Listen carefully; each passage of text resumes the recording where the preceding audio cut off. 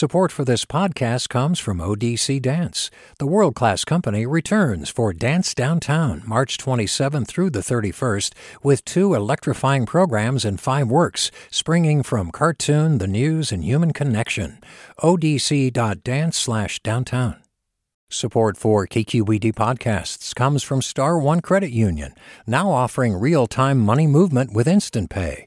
Make transfers and payments instantly between financial institutions, online or through Star One's mobile app. Star One Credit Union, in your best interest. From KQED.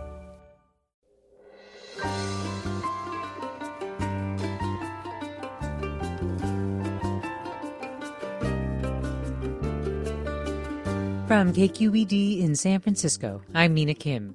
Coming up on Forum, Los Angeles last week acknowledged past wrongs against its Chinese residents, apologizing for a mass lynching and shooting that took place 150 years ago. Here's LA Mayor Eric Garcetti. Because we need to say it. I'm sorry. LA is just the latest and largest city in recent months to reckon with its anti-Chinese legacy. San Jose and Antioch have also attempted to make amends. We look at what's driving this recent effort and what it can achieve.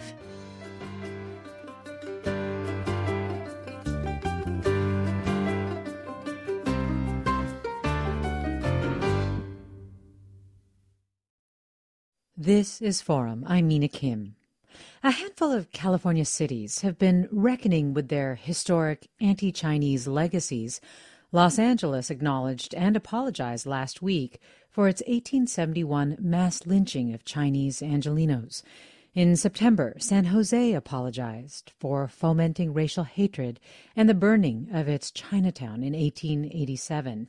And it was in May that Antioch became the first city this year to issue a formal apology for its past racist and xenophobic policies and the mob-led destruction of its Chinatown in 1876.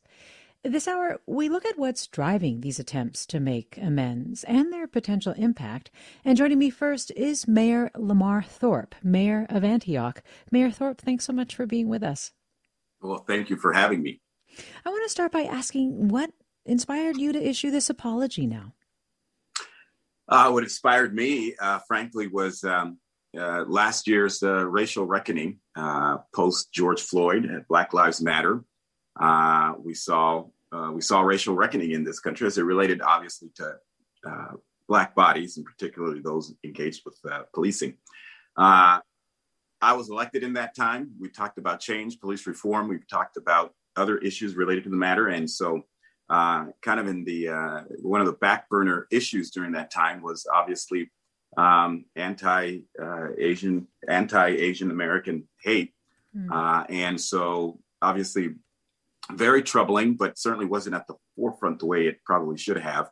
And I thought it was interesting that we kept pointing the finger at former President Trump, rightfully so, but it was missing, some historical context. And so when I became the mayor, we saw more of it up front, and it just became concerning to me. And one of the things that really bothered me was when I would look on social media and I, post things like stop AAPI hate, and I'd get comments from people, well, tell your people to stop beating up my people. And when you looked at the news and you saw young men of color doing some of these things, it was very disappointing. But it missed historical context. I was very familiar with Antioch's history related to its early Chinese immigrants and tunnels in our downtown. Obviously, I know a lot more about it now than when I did then. So I set out to do a proclamation kind of standing in support of the AAPI community. But I also didn't want to do something that was empty.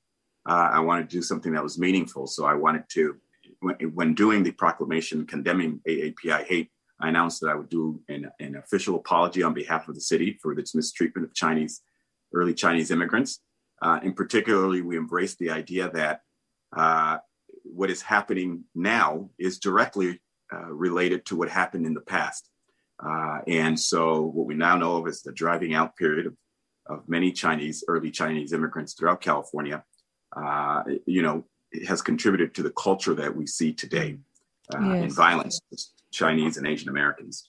Talk a little bit more about that past. What was life like in Antioch if you were Chinese in the late 1800s, before they were driven out, as you say? What were the tunnels? So Antioch is one of California's oldest cities. And so Antioch had the same kind of racist history that California did when early Chinese immigrants came here. And so Antioch was a sundown town, officially became a sundown town, where we did not allow Chinese residents to be out at dusk. They built tunnels underneath of what was then Chinatown, what is now downtown Antioch. And so we have old tunnels where folks used to safely walk home or to their businesses. But, burning down of Chinatown and having the tunnels was nothing compared to the constant threat of Chinese lives in this city. And so it was, while we burned Chinatown to the ground in 1876, there were still acts of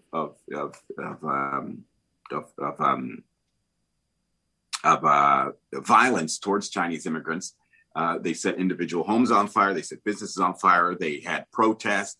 The newspapers were in absolute disgrace. I mean, some of the headlines were unbelievable when you read them today, talking about early Chinese residents.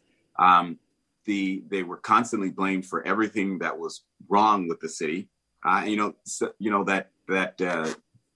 what existed then is no different than what we see today with certain other groups. And so it was a place where you were not welcome. And if you were here, you were going to be made feel not to be welcome. You mentioned the headlines of that time. I was struck by them too when I saw the LA Times reporting them about the driving out of the Chinese in 1876. One of them was like, today the remaining houses have been removed and Antioch is now free from this degraded class. And then the Sacramento Bee wrote, Antioch has now no Chinese or Chinatown. The Caucasian torch lighted the way of the heathen out of the wilderness. It is incredible to see how lauded and normalized this action was at the time.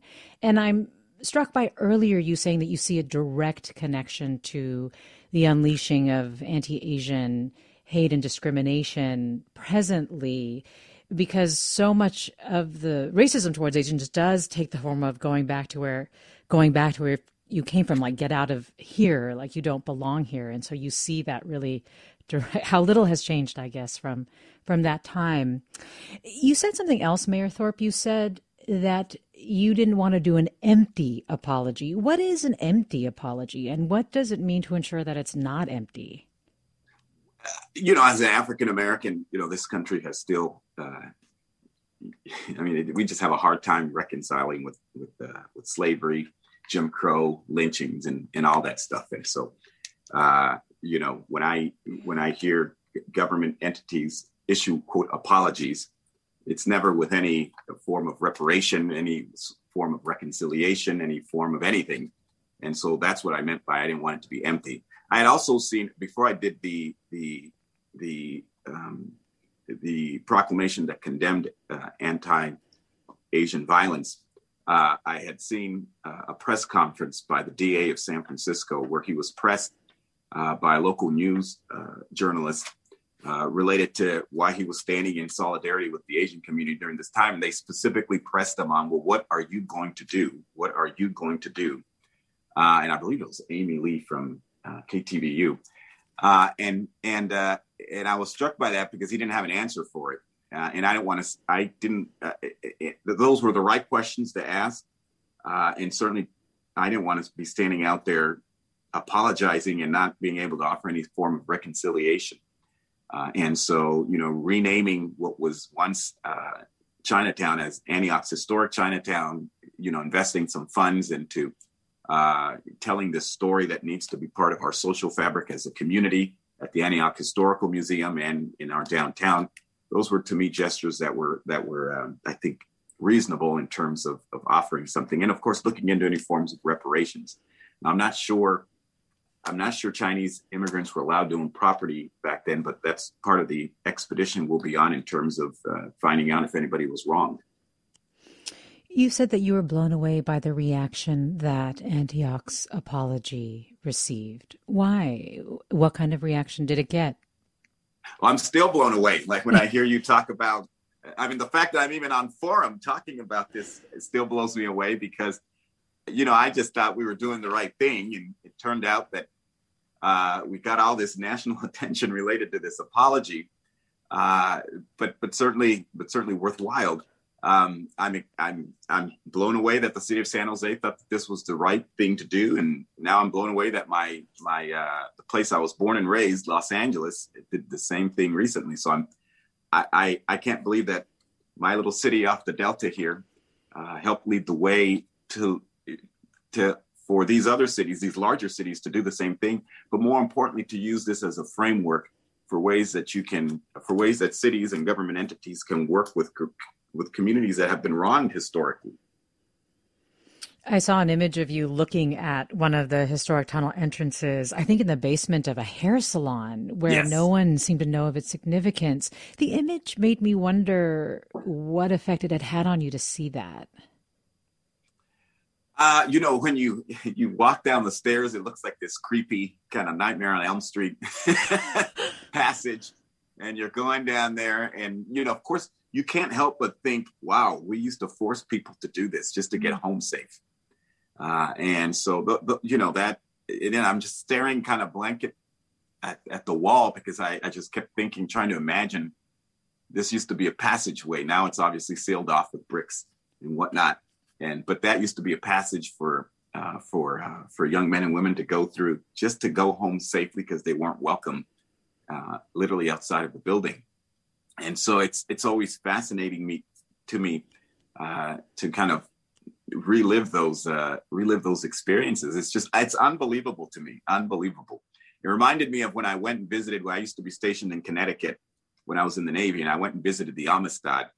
And I remember thinking, well, this will be fun. But when I got there and I saw all these white people taking pictures and enjoying themselves, I was just sick to my stomach because I just kept thinking about all the atrocities and the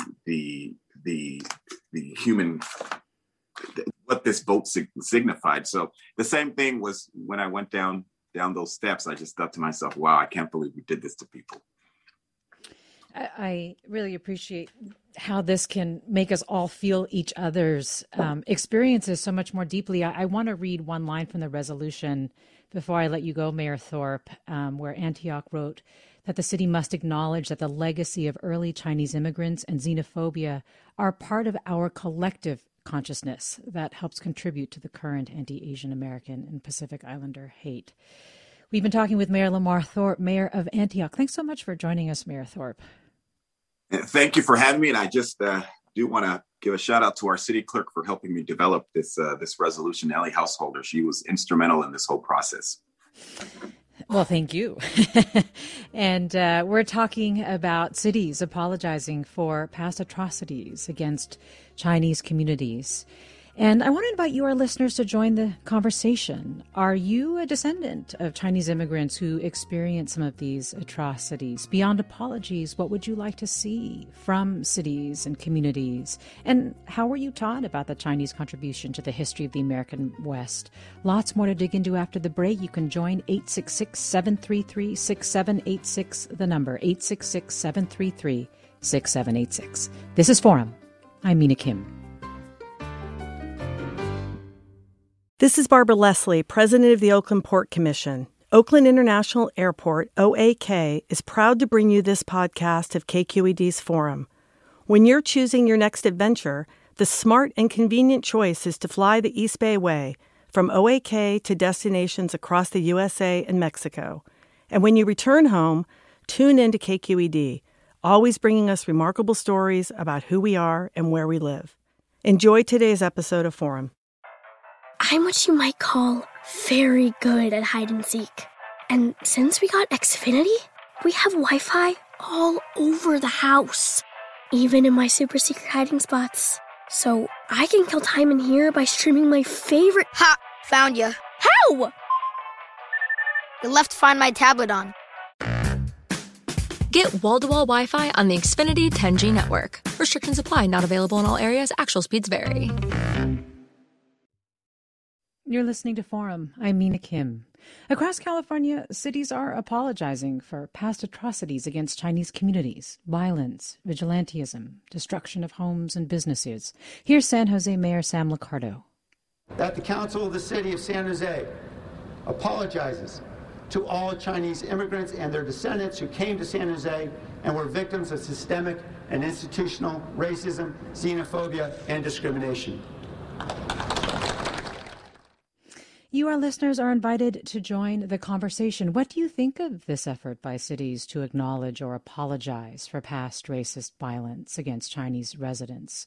What impact do you think it will have? 866-733-6786, 866-733-6786. Post your thoughts on Twitter or Facebook at KQED Forum. Email us forum@kqed.org. Joining me now, Connie Young-Yu, author of Chinatown, San Jose, USA. Connie, thanks so much for joining us. It's my pleasure. And I'm thrilled to be on the program with the mayor of Antioch. I mean, Lamar, you were so inspiring, and it was great to hear your voice and to hear how you tried to build community, and you have succeeded. And it's an apology heard around the world. Thanks, Connie. And also with us is Beth Lou Williams, Associate Professor of History at Princeton University, also the author of The Chinese Must Go, Violence, Exclusion, and the Making of the Alien in America. Beth Lou Williams, thanks so much for joining us as well. Thanks for having me. Dr. Williams, I want to start with you, if I could. I know that what happened in Antioch is not isolated, especially as we know that San Jose has apologized and Los Angeles has apologized as well. Can you give us a sense of how widespread exclusion and racial violence against Chinese communities, how widespread it was in California and in the American West? Yes, unfortunately, there are lots of incidents of anti-Chinese violence in the 19th century.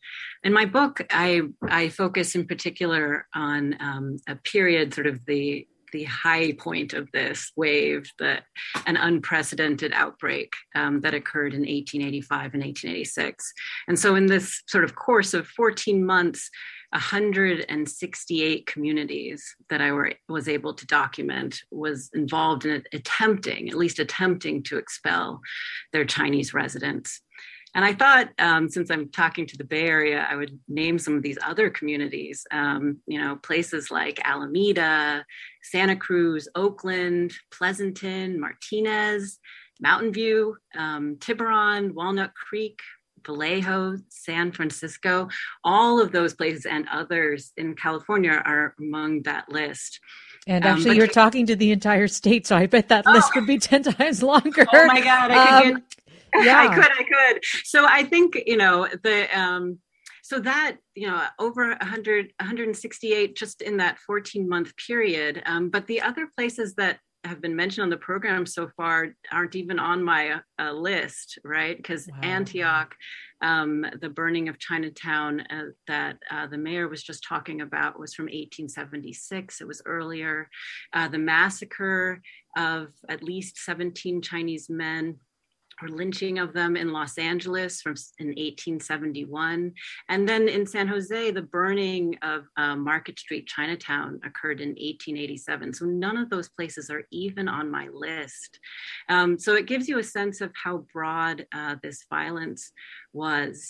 There are a few patterns to this violence. A lot of it was in the form of expulsion. And so we see a violence that was attempting to drive out sort of the Chinese residents in these individual towns. And so some common things we see is the burning of Chinatown, or sort of threats, ultimatums, deadlines by which the Chinese had to leave town.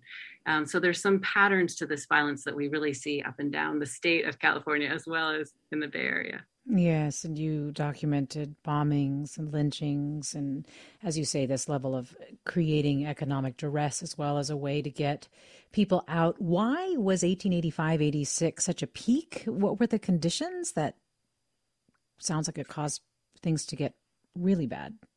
Yeah, I think a couple things. So one thing is, in the late 19th century, there was sort of ongoing stereotypes and racist ideas about Chinese that sort of didn't really ebb and flow. They were pretty static. Ideas that the Chinese were so-called heathen coolies, that they were heathen in that they were inassimilable, unable to become American, that they were coolies as in they were cheap labor, expendable or servile labor. I think that those sort of stereotypes, which were persistent and pervasive across the American West, then particular moments would turn these longstanding beliefs into moments of violence. So in some of these locations, the violence occurred because of an individual incident in that town. But in general, the other things that were happening in the mid-1880s was that the federal government had recently banned new Chinese workers from arriving in 1882 with a law, the Chinese Restriction Act, which is also known as the Chinese Exclusion Act. I think when the federal government sort of boldly declared that the Chinese were unwanted and undesirable in the United States, that this actually unleashed more local violence. It sort of made it sound like the federal government was on these individual vigilantes' side. And then we combine that with sort of a boom and bust economy of the 1880s, and it was the violence came from both. And of course, Connie Youngyu, it was in 1887, a year after Professor Lou Williams' research, that deliberately set fire, tore through San Jose's Chinatown. And you actually have ancestors, or you are a direct descendant of people who were directly affected by what happened in San Jose. Can you talk a little bit about your connection to it and how your family coped, what you learned as you did your research? Yes. First of all, I'd like to say I think that the San Jose's burning of the Chinatown in 1887 was directly connected. It was part of that period that Beth Lou Williams is talking about, because San Jose a year before had a convention, an anti-Chinese convention, a national convention held on the Chinese question. So it's really part of that. It's just fermenting. In one of the whereas clauses of the apology resolution, it says, whereas Chinese immigrants were met with virulent racism, xenophobia, and terrorism of anti-Chinese forces in San Jose from early on. And the climate was ripe for the arson fire, because 6 weeks earlier, the city council condemned Chinatown as a public nuisance because their intention was to use this site for the building of their new city hall. I thought I'd mention that because it's just, it's none of this is isolated, as Beth indicated. But I wanted to say that the years, it was almost like a domino effect where, you have Tacoma, Seattle, Eureka coming down, and it would be San Jose's turn. But it had been building up for a while. My grandfather, Yong-Sung Wong, that's my father's father, came to San Jose's Chinatown at the age of 11, 1 year before the Chinese exclusion law.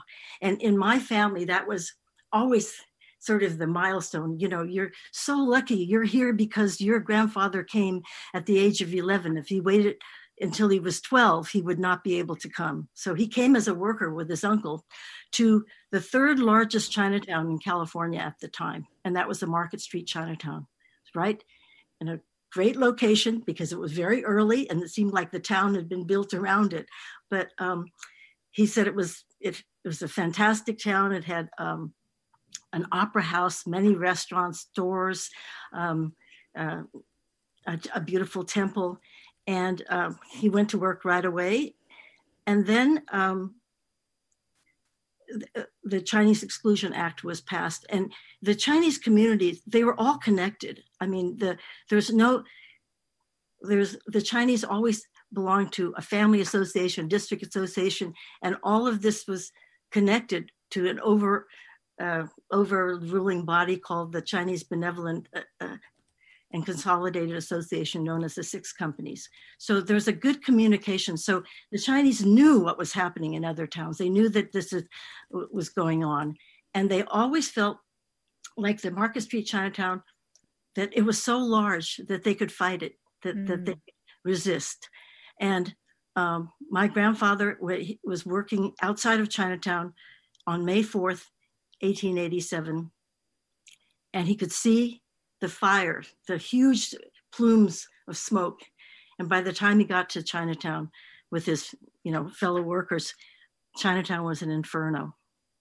What does it mean for you as a descendant to have San Jose apologize for this and other things that they did? Well, I think that myself and members of the Chinese community have been working on this history and legacy for decades. I wrote the book Chinatown, San Jose, USA in 30 years ago, and it was based on a lot of oral histories of my father's friends, and also the memories of my grandfather telling these stories. My father was born in Highlandville, Chinatown, and this was the Chinatown that followed the burning of San Jose's Chinatown, because the point is this: the Chinese refused to be driven out. Within 10 days of the fire, 10 Chinese merchants met with John Heinlein, a landowner. He owned 5 acres of pasture land, and he agreed to lease land to the Chinese. So that was my grandfather was able to come back, be a merchant, and raise a family. And my father was born in this new Chinatown. But before it could be completed, the city of San Jose tried everything to prevent this new Chinatown from being built, deny Highland permits, trying to set a court injunction. But he and the Chinese overcame. So I feel this is a very inspiring story that is told in this resolution, because the resolution acknowledges the responsibility of the city for acts of racism against the Chinese, so to prevent them from building a new community after the arson fire. But it documents that the Chinese continued and therefore resolved, we will go forward and we will acknowledge the past, but continue to work for community and actually extending it to all communities.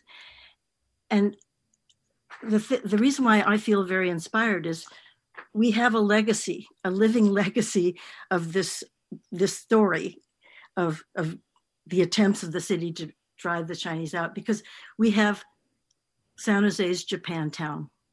Japantown grew out of Highlandville, which later was decimated because of the Chinese exclusion law, that there were so few Chinese workers in the valley, and Chinatown was home base, and therefore it just faded. And a few Chinese moved across the street to Japantown, and that's where my father and his parents lived after 1931. And so we have this thing that is continuing, and the yes, it is now building a new complex on the site of the Market Street of the Highlandville Chinatown, and there will be a public park called Highlandville Park, and there will be this history told in history medallions and a history wall and a children's playground. So it sounds like it really has been inspiring to you, but I like the fact that you're also emphasizing that it acknowledges the resilience. We're talking with Connie Young Yu, author of Chinatown, San Jose, USA. Yu's grandfather was a resident of a Chinatown that was destroyed, and Yu was involved in San Jose's resolution, apologizing for its anti-Chinese policies and actions. We also have Beth Lou Williams with us, Associate Professor of History at Princeton University, author of The Chinese Must Go, Violence, Exclusion, and the Making of the Alien in America. And you are welcome to join the conversation. Post your comments on Twitter or Facebook at KQED Forum. Email us forum@kqed.org or get in touch by calling 866-733-6786, 866-733-6786. This listener writes, I grew up in California and went to public schools, K through 12. I learned a lot of California history, but never heard much about the Chinese contribution to our state's history. Chinese helped build the West, and it's time we acknowledge that history, thanks to Mayor Thorpe and others who are demanding that we recognize this history and correct the wrongs. Professor Lou Williams, what did happen to a lot of this history? Oh, you mean why do we not remember it? Yeah, why are we so unaware of this history? So many I have heard say this. People have said this to me. Yeah, I think there's many things that go into the erasure of this history. You know, part of it is what the mayor was referring to at the beginning of the program, which was that this violence wasn't seen as illegal or wrong at the time by many locals. And I think because of that, you know, the way that a lot of this violence is written up in the newspaper is celebratory. It's just sort of, we have this labor problem and we have gotten rid of the problem from our town. And I think, unfortunately, you know, the earlier histories of Chinese exclusion, of Chinese in the American West, sort of parroted this version of events, that people sort of rallied together and insisted that Chinese immigrants no longer be part of their communities. I think that the true violence of this, what it must have meant for individuals at the time, is not something that made it to the papers. And so it's difficult. I think also, you know, it's amazing, Connie's family's story. In part, it's amazing because there are not as many descendants as one might think that are able to talk about this history and remember this history. I think there was a lot of silence in the Chinese community, some shame. This is not sort of the history that people pass down to their children. I also think that it's not remembered because the violence was so effective in many communities. I like how Connie's talking about in San Jose, the resilience of the Chinese community, the rebuilding, the remembrance. But unfortunately, that's not the case in all communities. And for example, in Tacoma, in Washington, the expulsion was absolute. They burned all of Chinatown in Tacoma, Washington. And so there's also been an attempt to apologize and to reconcile, but they have not actually located in town any descendants. There is no Chinatown in Tacoma. And we see the same thing in many communities in California, places like Eureka, where these expulsions really did sort of erase an entire community from these towns. Well, Paul writes, as you appreciate Connie, Professor Lou Williams, Paul does as well. Great to hear Connie's voice on the radio today. She interviewed my grandmother, Lily Sung, in the 70s and helped her tell her 1906 earthquake story. Connie was also at one time, if not still, on the board of the San Francisco Historical Society and brings much to the discussion. So some love there for you, Connie Young Yu. And again, if you want to share whether you're a descendant of Chinese immigrants and what these apologies mean to you, or how you were taught about the Chinese contribution to the history of the American West, you can call 866-733-6786. You can email us forum@kqed.org or post thoughts on Twitter or Facebook. More after the break. I'm Mina Kim.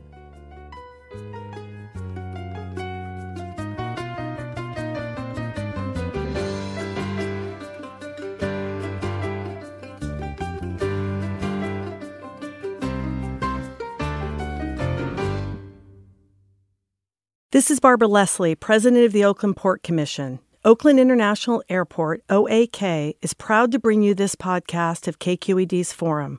When you're choosing your next adventure, the smart and convenient choice is to fly the East Bay Way from OAK to destinations across the USA and Mexico.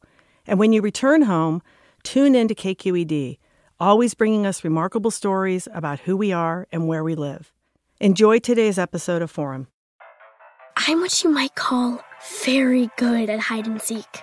And since we got Xfinity, we have Wi-Fi all over the house, even in my super secret hiding spots. So I can kill time in here by streaming my favorite... Ha! Found you. How? You left Find My tablet on. Get wall-to-wall Wi-Fi on the Xfinity 10G network. Restrictions apply. Not available in all areas. Actual speeds vary. Welcome back to Forum. I'm Mina Kim. We're looking at how cities, more and more of them, are apologizing, reckoning, acknowledging past atrocities against Chinese communities in the past, especially in the 1800s. And with us is Professor Beth Lou Williams, an associate professor of history at Princeton University, Connie Young Yu, author of Chinatown, San Jose, USA, who was instrumental in San Jose's resolution apologizing for its anti-Chinese policies and actions. And joining us now is Russell Zheng, professor of Asian American Studies at San Francisco State University, also the co-founder of Stop AAPI Hate, which tracks and responds to incidents of hate, violence, harassment, and discrimination against Asian Americans and Pacific Islanders. Russell Zheng, thanks so much for joining us. Thanks for having me, Mina. Great to be on this amazing panel. Well, great to have you on with us. And just before the break, we were talking about how so little is known about this history. And I'm wondering, Russell, what connections you see, or if you see a line in the unleashing of anti-Asian racism that we've seen in the last couple of years, especially, and the lack of acknowledgement of these wrongs, or just a lack of knowledge of history. Well, we're seeing a real parallel today to what's happened in the 1880s. We have a recession with concerns about white workers losing jobs. We have politicians stirring up xenophobic rhetoric. We have diseases. In the 1880s, they had smallpox and leprosy. Today, we have COVID. So the conditions are just ripe today for anti-Asian violence as it was in the 1880s. And so we're seeing clear parallels and, again, a resurgence of racism. So the apologies are necessary, and apologies are necessary today as well. Well, Jackie writes, I'm Caucasian, and because of that, I get to be privy to the comments of other Caucasians. They often seem oblivious to my connection to the Chinese via my son-in-law.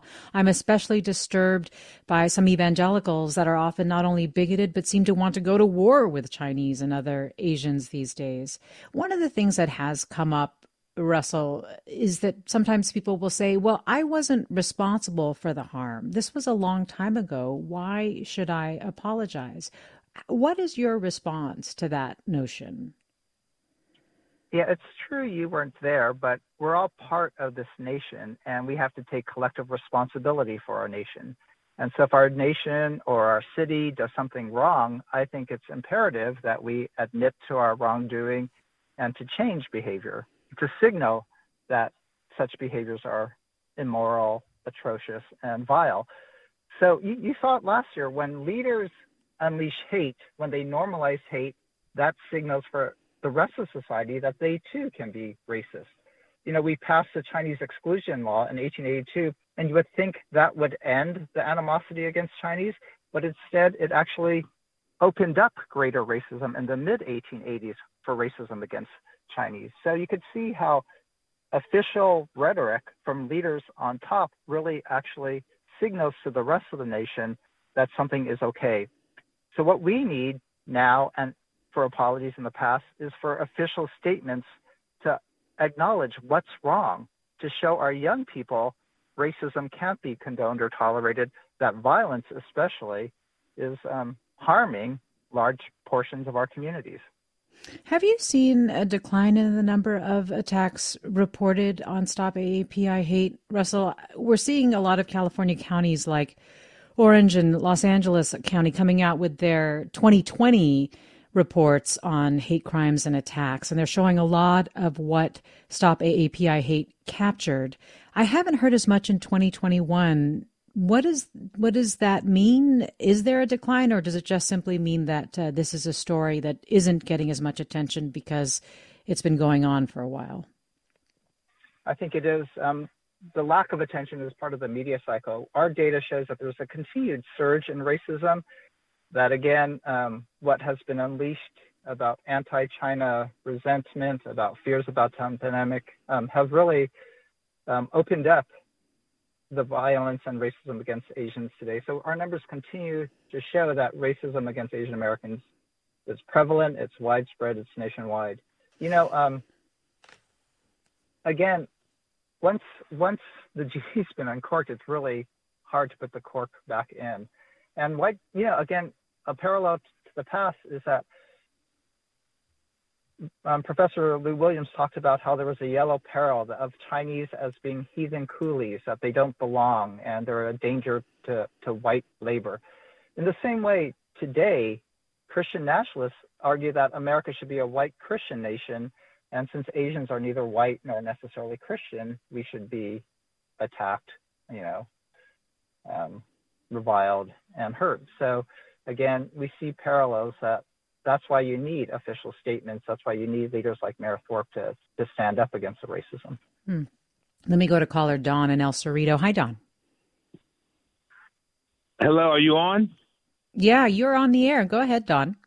Okay, real quick. Thank you for the historical context. I really appreciate it. I'm an African-American male, 50 plus, retired El Cerrito High School English teacher, living in the Bay Area in California most of my life. Number one incident, I condone categorically any act of violence against any group. The African-American on video who have attacked Chinese people recently is abhorrent. Do you mean condemn, intolerable. Don? You meant condemn then? I condemn. I'm sorry. I misspoke. I condemn them. However, they are, for the most part, mentally ill or criminals or both who do that. They would do that to me, an African American, if they thought they could get away with it. Okay, my second point. I walk down the street in El Cerrito, California every day. The Asian people cross into the street to avoid walking past me. Okay. Friday, I went to visit a friend around the corner, and I walked into her gate, and an Asian Chinese woman, I know she was Chinese because she also is my friend's neighbor, verbally attacked me for opening the gate and attempting to walk to my friend's apartment, which I had been invited to, as a matter of fact. Yeah. Okay, one last thing. In 2019 in Barcelona, Spain, I was standing in a store in one of the outlet malls there, international, many Asian people, many world people there. 2 Chinese children could not have been more than 8 or 9 or maybe 10 at the oldest, at the latest. They jeered at me for as long as I was in that boutique, in that shop. They jeered at me. They jeered and jeered. Well, Don, what is going on? Yeah, I think that's a great question. I'm sorry for those experiences that happened to you. I wonder if you think that the acknowledgments that we're talking about on today's program of what happened to Chinese Americans in the past, the concurrent effort to acknowledge the atrocities against Black Americans as well, do you think that they are effective in creating a shared understanding of our experiences that can open the door to less of those experiences happening among racial groups? What do you think? Are you asking me? I was actually, curious, Don, if you think that that's one way. Do you think that's effective? I've been affecting me. It affects me today. I could walk out my house in El Cerrito, California, where I've been living for a number of years. I've worked here. I'm a member of the community. Yeah. It will happen today at 11 o'clock. I know it, but I don't know. I wish I knew. I'm thinking about it, though. Yeah. And I have some ideas, but it's too much. It'll take all of us.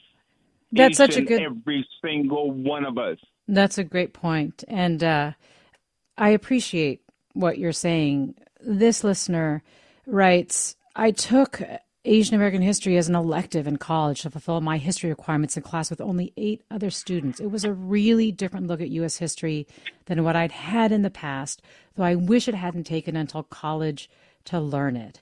And this listener writes, it's great that cities are saying sorry, but without anything behind that apology, it doesn't mean much. It's fine to have a park or an exhibit, but what about an Asian American History Museum in D.C.? How about reparations? How about making sure our leadership is diverse? So many Chinese here are 5th and 4th generation, but are treated like they aren't real Californians. Beth Lou Williams, I know that you testified on a panel about an Asian Pacific American Museum. Why was that something that was so important to you? What effect do you think it could have? And I'm curious if there is any momentum for something like that.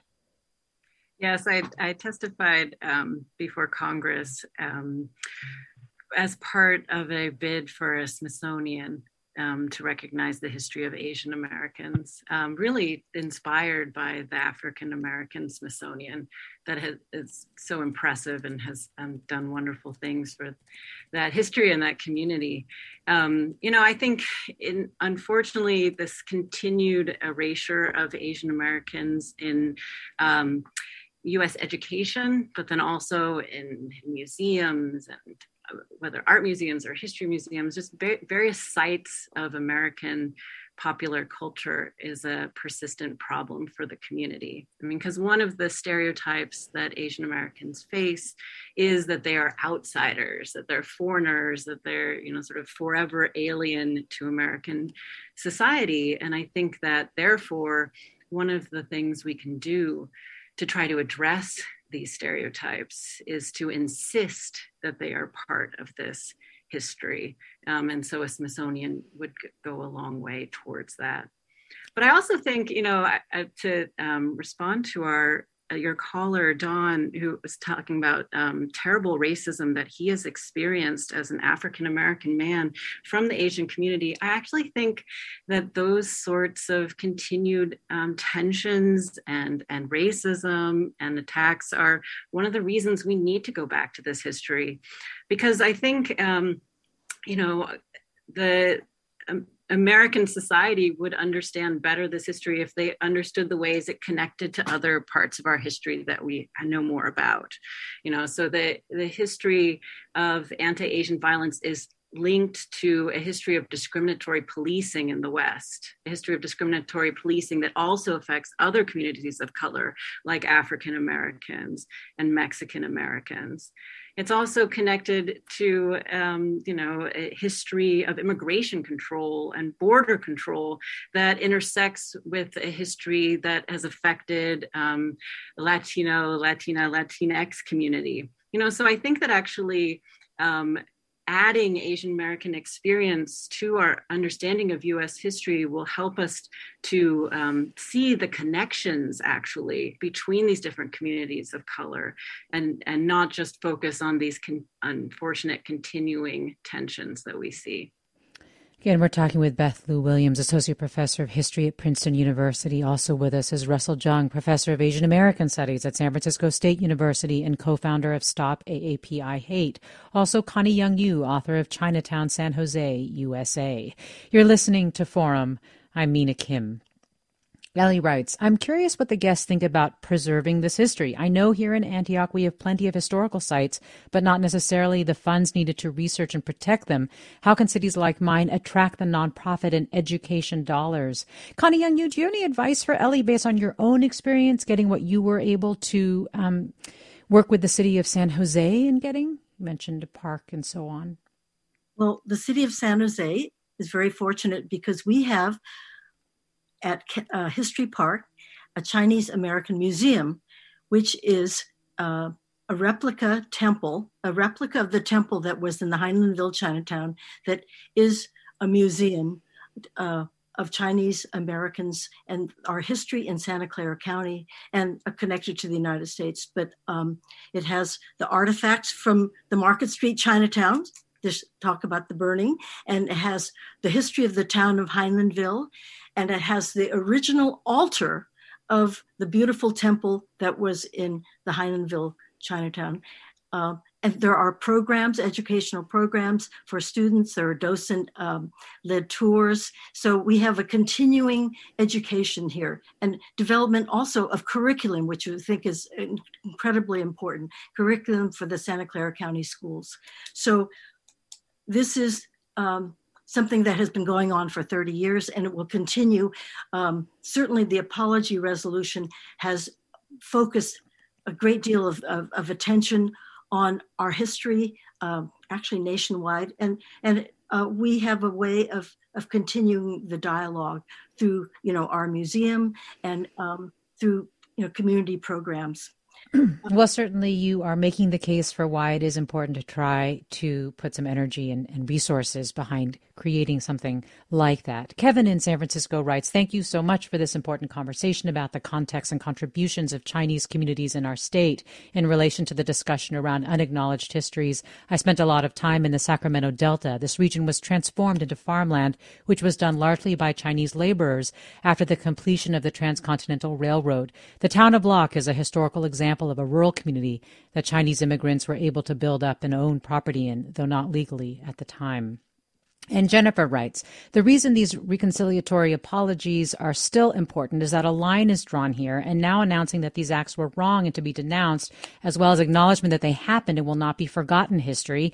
So many young people today do not know these horrors happened and look at history as a pleasant place, which puts a much different context as to where we are today. Everyone should know how far we have come and how far we have to go. Stop Asian Hate is a very old movement. Russell Jeung, I want to ask you what thoughts you have as well on how to fill the gaps that we have that you see as contributing, what you see as sort of the next steps from your vantage point as both an academic and someone who's been tracking attacks against Asian Americans in modern day. Yeah, the apologies are great and they're symbolically valuable, but we have to do more. And so that's why we're really promoting at Stop API Hate, requiring ethnic studies. A lot of callers just said, they didn't take anything. They didn't know about the history of our nation.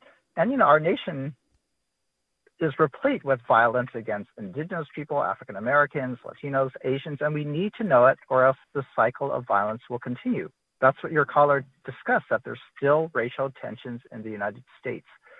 So anti-CRT, critical race theory opponents across the nation now are proposing we shouldn't teach about race. We shouldn't discuss racism in America. But I actually argue we do need to acknowledge what's happening, or else we'll continue to repeat the problem. We'll continue that cycle of violence so that, hurt people hurt others. And the best way to stop the racism, the best way to break that cycle is for us to get educated about it and then to develop empathy for each other. Well, and I was struck, Russell, by the fact that you're a fifth generation Chinese American and that your own family also experienced being driven out. Right. So my great-grandparents settled in Monterey, and for 4 decades they built a thriving business. They were on Stanford University property, and they got evicted when they wouldn't move. A fire burned down the entire village, and Stanford fenced off the area so they couldn't return. My family, who were again had a thriving shipping business, they couldn't own property for 2 generations. So as a descendant who's been part of that trauma, I don't want just a mere apology. I want real reparations, and in the same way, I think we need that for other groups as well. It's not hard to find stories like this. Russell Jeung, Beth Lou Williams, Connie Young Yu, and earlier Mayor Lamar Thorpe. Thanks to all of you for joining us. Thanks to Grace One for producing this segment. Thanks to our listeners for their thoughts. And you have been listening to Forum. I'm Mina Kim. Funds for the production of Forum are provided by the members of KQED Public Radio and the Germanicos Foundation and the Generosity Foundation. This is Barbara Leslie, president of the Oakland Port Commission. Oakland International Airport, OAK, is proud to bring you this podcast of KQED's Forum. When you're choosing your next adventure, the smart and convenient choice is to fly the East Bay Way from OAK to destinations across the USA and Mexico. And when you return home, tune in to KQED, always bringing us remarkable stories about who we are and where we live. Enjoy today's episode of Forum. I'm what you might call very good at hide and seek. And since we got Xfinity, we have Wi-Fi all over the house, even in my super secret hiding spots. So I can kill time in here by streaming my favorite... Ha! Found ya. How? You left Find My tablet on. Get wall-to-wall Wi-Fi on the Xfinity 10G network. Restrictions apply. Not available in all areas. Actual speeds vary. A young correctional officer. He said it was the most dangerous prison in California. Forced to make a choice. Fulfill his oath or back his fellow officers. Recognize the badge of my office. I'm Suki Lewis. From KQED Podcasts comes On Our Watch Season 2, New Folsom. A story about who gets hurt when the system that promises to keep us safe is bent on protecting itself. Find it wherever you listen to podcasts.